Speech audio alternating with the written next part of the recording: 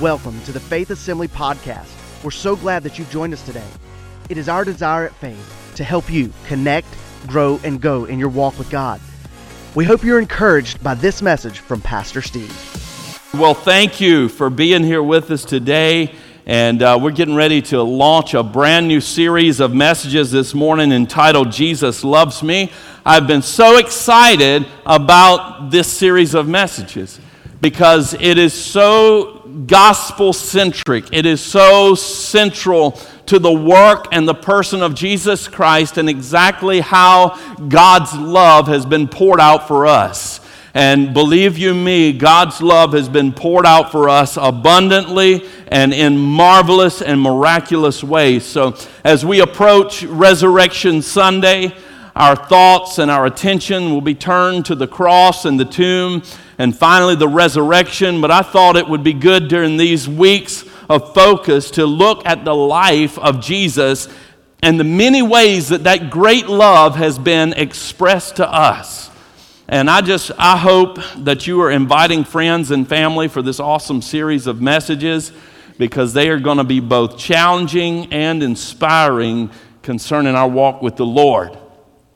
So, as we get into our message today, we're going to be discussing the fact that one of the ways that Jesus has loved us is that He left heaven for us.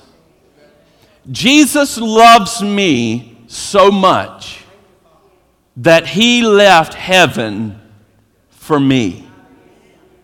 Jesus loves you so much that He left heaven for you. We could exhaust that this morning, but we're not going to go through all the steps that we could go through with that. But you may be thinking in your mind right now, so Jesus left heaven for me. Yeah, big deal. So what?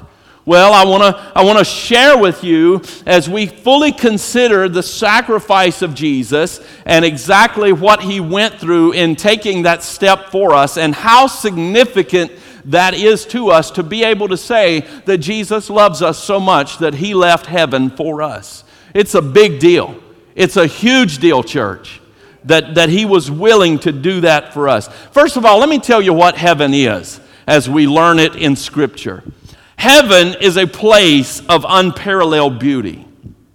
Heaven is a place of unparalleled beauty. Now, we go all over this world.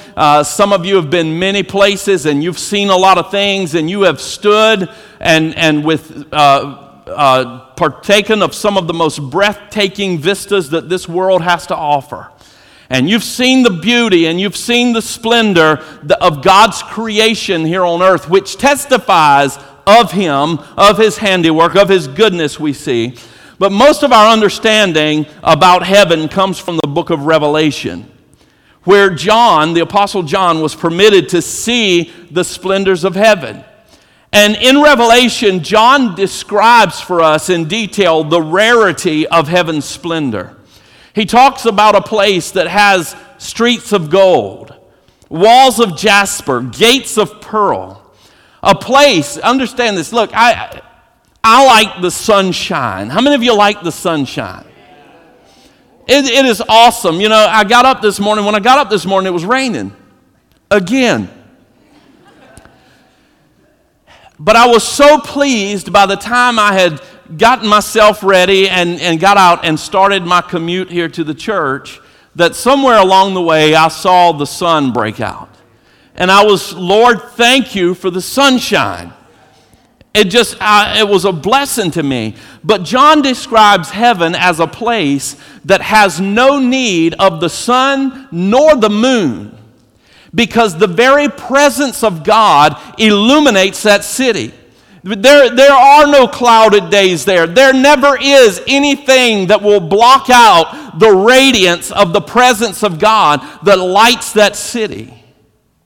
No storm clouds, no rain. It's a place that has no need of a temple because God's glory fills it. You see, John describes something that stretches the boundaries of our imaginations as we try to conceive the fullness of what he's saying. And with all of this description, all of this word picture that John paints for us here, if you're taking notes, that's Revelation 21, verses 9 through 27. You can read about that. As a matter of fact, I think the reference is in your notes. With all of that description, I believe that in some ways John's explanation falls short as he attempts to share about the glory and the splendor of heaven. You say, why do you think that falls short? I mean, isn't the word of the Lord infallible? Yes, it is. But it was also written through mortal man, and the best that he could do was make similitudes and comparisons of heavenly things to earthly concepts. He had to tell us, as best he could, what heaven looks like using earthly illustrations. At church today, I don't believe there's anything on this earth that is going to be comparable with what we see when we get to heaven. I don't believe that its rarity and its splendor can be found here on earth.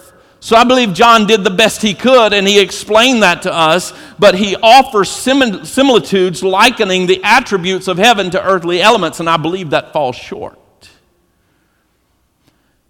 Number two, heaven is a place void of suffering and pain. Yes, praise the Lord. No more tears. No more heartaches.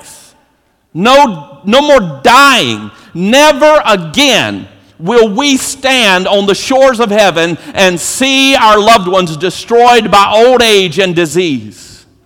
Never again will we know the anguish of letting go. There will never be a time when we stand by the grave of a loved one in heaven to say goodbye.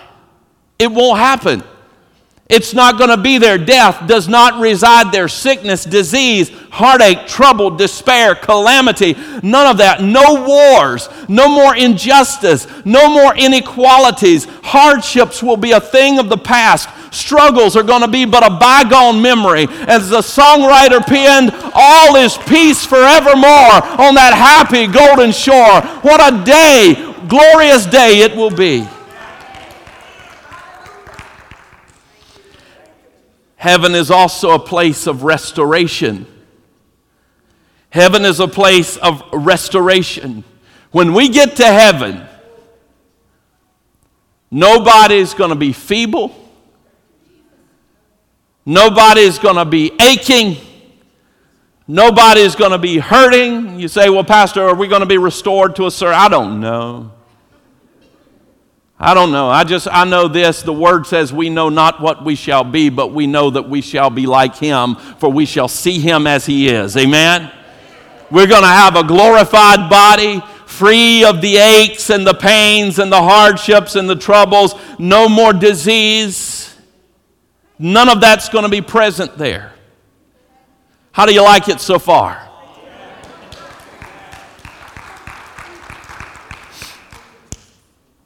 You know, we all want to go to heaven. It's the hope of every man. I mean, you know, we want all of our departed loved ones to be in heaven. It doesn't matter what kind of life they live. For the most part, people will say, well, you know, they were suffering and they were this, but bless their hearts, they're in a better place now. Because we want so desperately for them to be at the place that we know through Scripture as heaven. We want them to be there. And I'm not asking you this morning your theological stance on the issue. I'm not asking today whether or not you believe, and I'm not here to debate that. I'm simply stating that conceptually speaking, there's not a person alive who doesn't thrill at the prospect that heaven could be theirs to gain.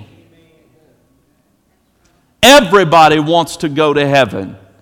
Everybody would love to believe that there's a place like John describes to us here as heaven. Even the hardest atheists would agree that the thought of a place like heaven would be their desired fate. You may never get those people to agree to its existence, but they would love the idea. Ask anybody, do you believe in heaven? And if the answer is yes, you then ask them and say, Ask them if they're going to go there when they die, and you'll probably get one of three answers. You'll get a yes. You'll get, I hope so. Or you'll get, I don't know. But nobody's going to say, when I contrast heaven and hell, heaven doesn't sound like the place for me. No thanks. I'm good. I like suffering. I like sorrow. I like heartache and despair. No, nobody's going to say that. Now, jokingly, you'll hear some people say, and I've heard it before myself, what do you think about eternity and where are you going to go and where are you going to spend forever? And sometimes people will jokingly say, well, I believe that all of my friends have died and they're in hell, so I'll just go to hell because we'll all get there and have one big party. And I want to tell you today, church, there are no parties to be had in hell. That is nothing to be desired. As much as the Bible describes heaven as a place of beauty and splendor, free from pain and anguish, it also contrasts hell as a place of unparalleled suffering and anguish, and there will be no parties to be had there. There's nothing but suffering and darkness, despair, anguish, and the thought of what could have been to run through the minds of those that have heard and rejected the gospel over and over and over for eternity. Heaven, however, is a place that if we ever arrive, we'll never want to leave. As much as we love our families, and as uncertain as it seems to our natural mind and man to leave this world and to step into the next, if we could but have a glimpse of heaven, we'd find that it was a place that we would never, ever, ever want to leave. You ever been on one of those vacations? I mean, one of those times when you remembered to pack everything. You got everybody loaded in the car without argument. Everything fit. Traffic was light. And you made your trek to your desired destination and you spent your time there, and it was absolutely fabulous. I mean, this is not a National Lampoon's Vacation that I'm describing to you here. I mean, everything goes right. And you get down to those last couple of days, those final closing hours, and as it begins to set in on you and it begins to dawn on you that it's almost over. It's almost time to return to reality and go back to life as usual. What do you always do? You begin looking at those family members and you begin pining already and you begin missing the place that you're already at and you haven't even left, and you say, look, I don't ever want to go back. Can't we just stay here forever? Can't we just live here by the ocean? Can't we just sit here on this porch and overlook the mountain vistas forever? I mean, do we really have to go back? And if you and I were in heaven and we were standing face to face with Jesus and we're celebrating that we'd arrived in heaven, and all of a sudden the celebration stops and Jesus just grabs you and says, hey, I need you to go back. What? I need you to go back. If that were to happen, then at that point, Jesus is going to need to drop some heavy stuff on us to make us be able to say, well, okay, if that's what needs to be, then I'll go. Because we're not going to want to leave. We're not going to want to leave. I have known people in my lifetime that their hearts stopped beating for a moment and they were able to be resuscitated and they came back. And when they came back, they had lost all their will to live. Because they had seen heaven. They knew what was waiting for them. And they were ready to go. Nothing else of this world mattered. Nothing else compared anymore. They were ready to go. We're going to be about as interested in going back or coming back here as we are getting out from under the warm covers of our bed in the middle of the night and going to check the mailbox and see if there's a bill.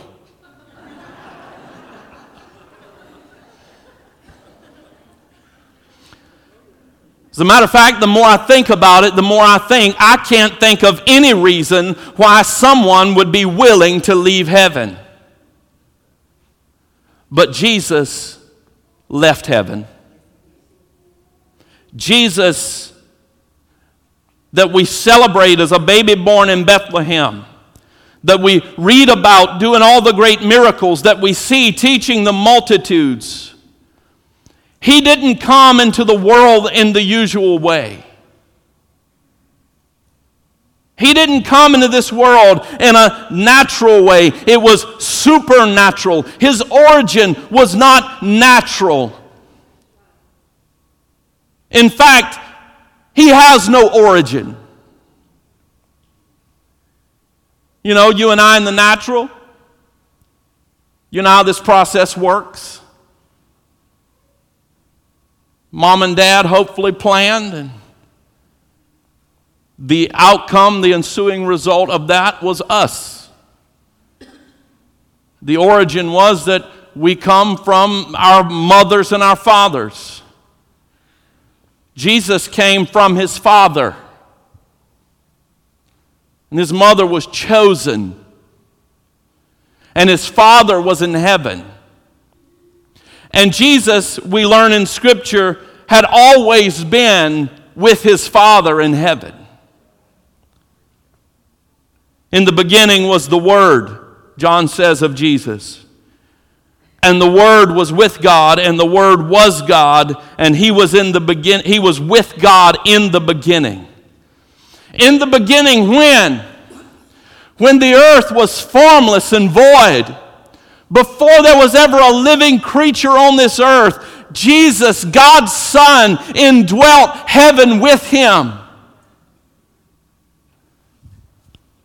He knew heaven firsthand. He knew its peace and painlessness, its beauty and its splendor. But he left it for you and I.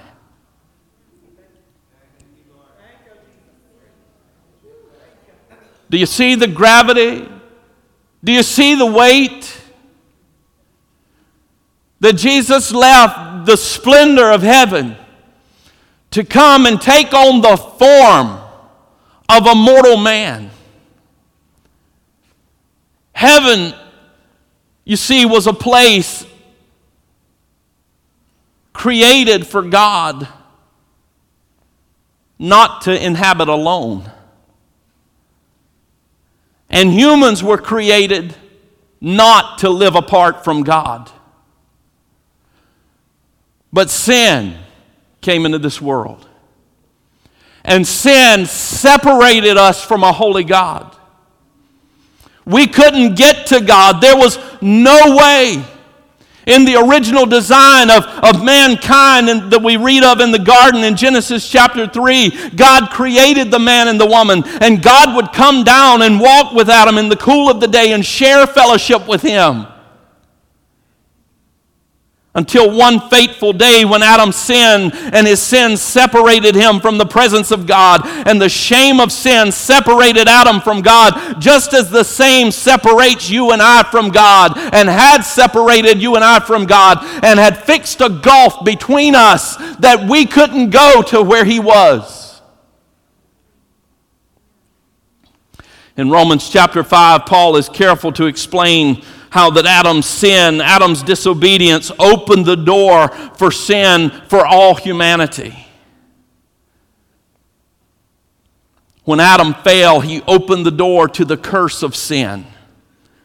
Romans chapter 3 verse 23 says this, "For all have sinned and come short of the glory of God." When I stand in this pulpit to declare to you the word of the Lord, I don't stand here on any premise that I'm any better than anybody else. I may have a different calling, I may have a different vocation, but I am a sinner saved by the grace of Almighty God. And the word says in Romans 6:23, Paul writes, "For the wages of sin is death, But the gift of God is eternal life in Christ Jesus our Lord. And when you read that, you understand that death in the biblical sense is not just simply the death of this physical body, but when the Word speaks of death in that sense, it's actually speaking of an eternal separation from the presence of God. It's a spiritual death. Understand this with me. That we say that God so loved the world that He gave His only begotten Son, that whoever believed in Him would not perish but have everlasting life. And we preach eternal life. And that is the message of the gospel, is eternal life. And some people confuse that with maybe a state that when this physical body dies, if we're not saved, if we're not in Christ Jesus, then simply we move into a state of dormancy. But inasmuch as Jesus offers eternal life, not having Jesus when we die will not usher us into a place of eternal life, but it will usher us into a state of perpetual dying. It'll be spiritually dying, but never being dead and wanting so badly to die. But we can't. And over and over and over again, we relive every time that we heard somebody say, "For God so loved the world that He gave His only begotten Son." Our memories will become mockers of us as we suffer throughout eternity. You will exist somewhere forever.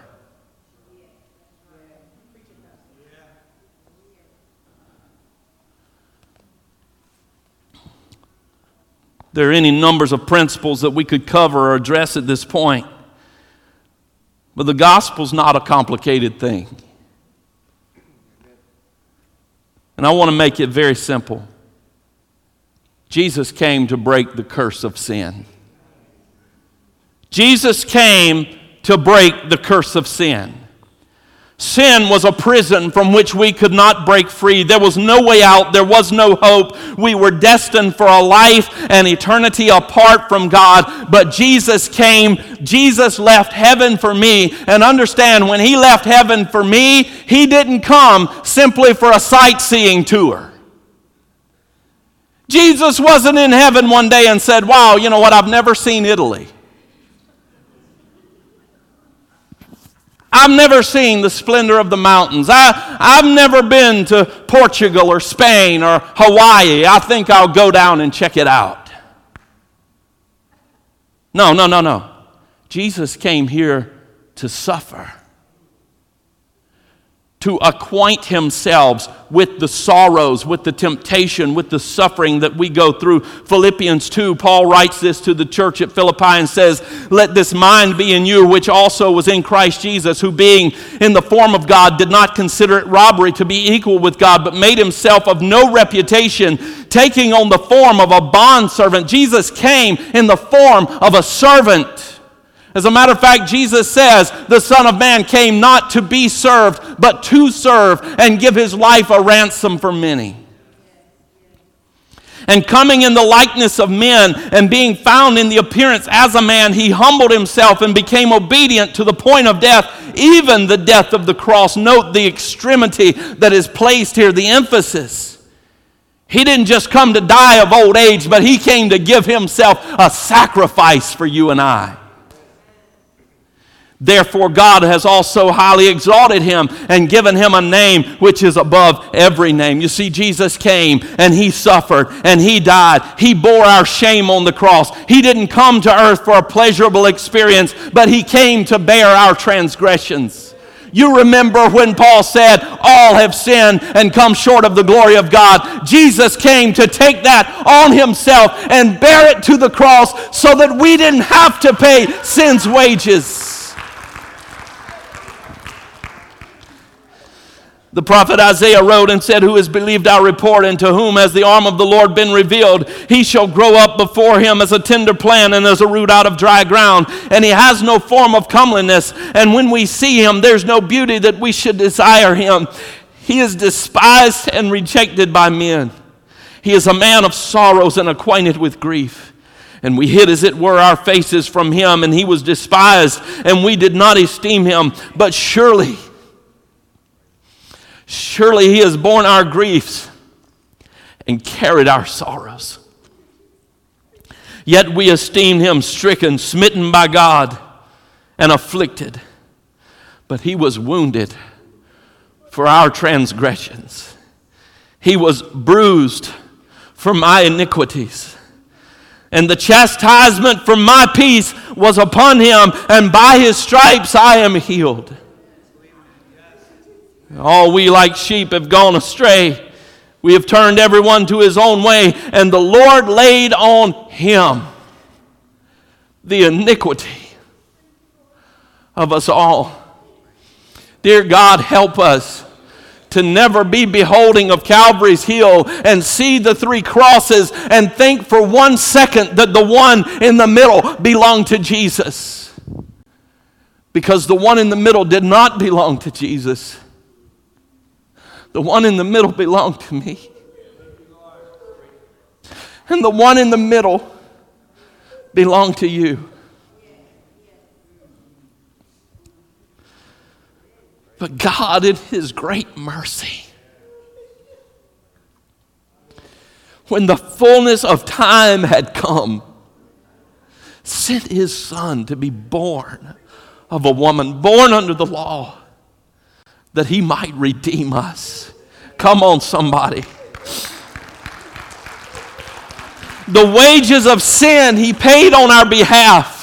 His blood has broken every chain so that we don't have to live in fear. We're no longer slaves to sin. We're no longer have to be held captive by the chains of addiction. We no longer have to be bound in our guilt and despair. He was wounded for our transgressions. He was bruised for our iniquities. And surely he has borne our griefs and our sorrows. He not only came to break the curse of sin, but he came to redeem the lost. You see, it wasn't just for the sake of breaking sin's curse that Jesus died. It was to redeem us. Now I want you to understand this: God hates sin. God loves the sinner. God hates the sin. Don't mistake that for 1 second. But understand this, it doesn't say in the Word that God so hated sins that he sent his Son. But it says that God so loved the world that he gave his only begotten Son.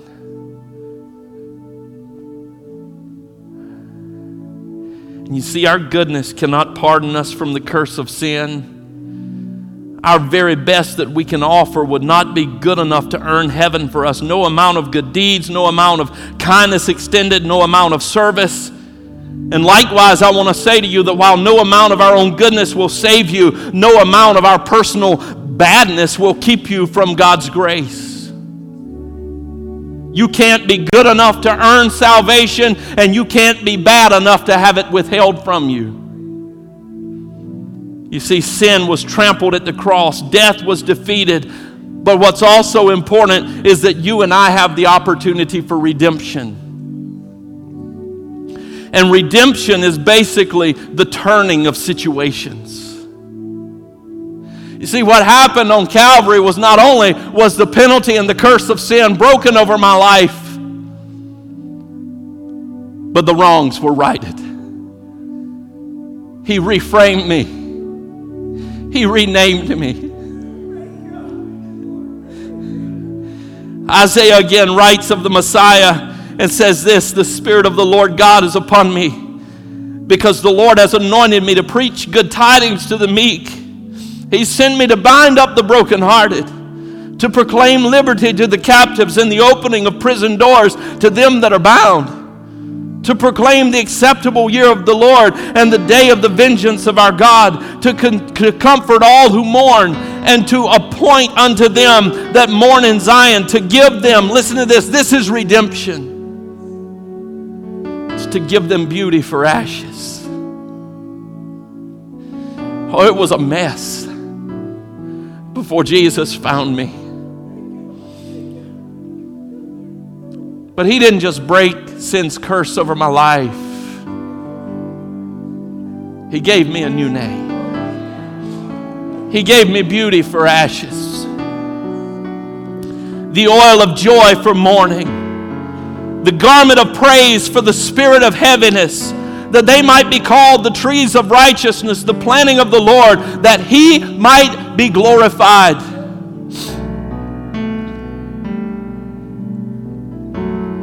Through me, through you, a slave to sin, He might be glorified. Absolutely. That's the essence of redemption.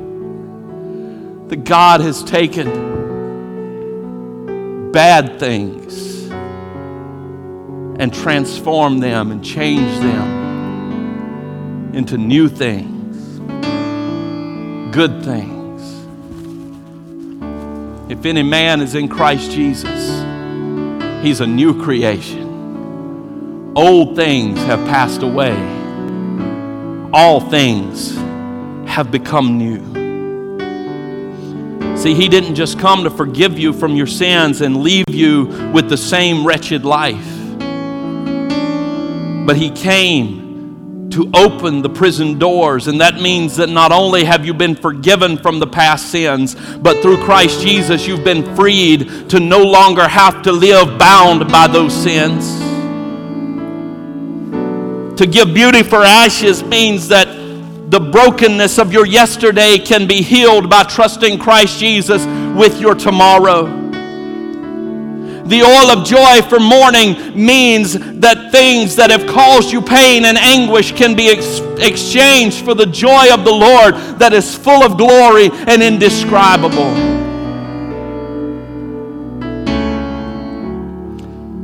The third thing is Jesus came to break the curse of sin. Jesus came to redeem the lost, and Jesus came to assure us of heaven. See, He didn't, as wonderful as it is, as beautiful as we've described it, Jesus didn't want to be in heaven without you. He didn't want to be there without you. And you may be saying, Pastor, I love what you said in the opening, and I would so love and desire to go to heaven when I die or when this life is over, but I don't know if I could ever make it in. Well, I can tell you there's only one way. I don't mind telling you today, while the rest of the world says there's many roads, I don't mind proclaiming to you today the exclusivity of the gospel. That Jesus says, I am the way, the truth, and the life, and no man comes to the Father but by me. I don't mind to tell you today that in Acts chapter 4 and verse 12, the apostle said, there is no other name given among men whereby we must be saved but the name of Jesus.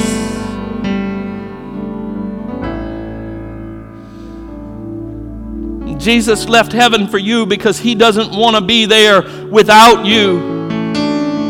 For all eternity, Jesus wants you to be with Him. As a matter of fact, in John 14 and the first few verses there of John chapter 14, Jesus is talking to His disciples about His impending departure from this world. And He says to them, you believe in God, believe also in me. In my Father's house are many mansions. If it were not so, I would have told you. But I'm going to prepare a place for you, that where I am, there you may be also. And you may miss heaven. And eternity may find you in a different place. But it won't be before you swim a river of the blood of Jesus Christ and you trod underfoot His grace and His goodness and you reject Him time and time again because He has loved you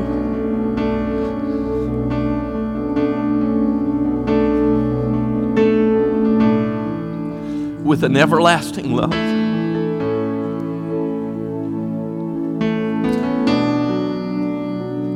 And when the glory and the splendor of heaven was all that he had ever known, he took on the robe of human flesh and suffering. The very Son of God made himself, the word says, of no reputation. There was no form or comeliness that when we see him, we would be desirous of him.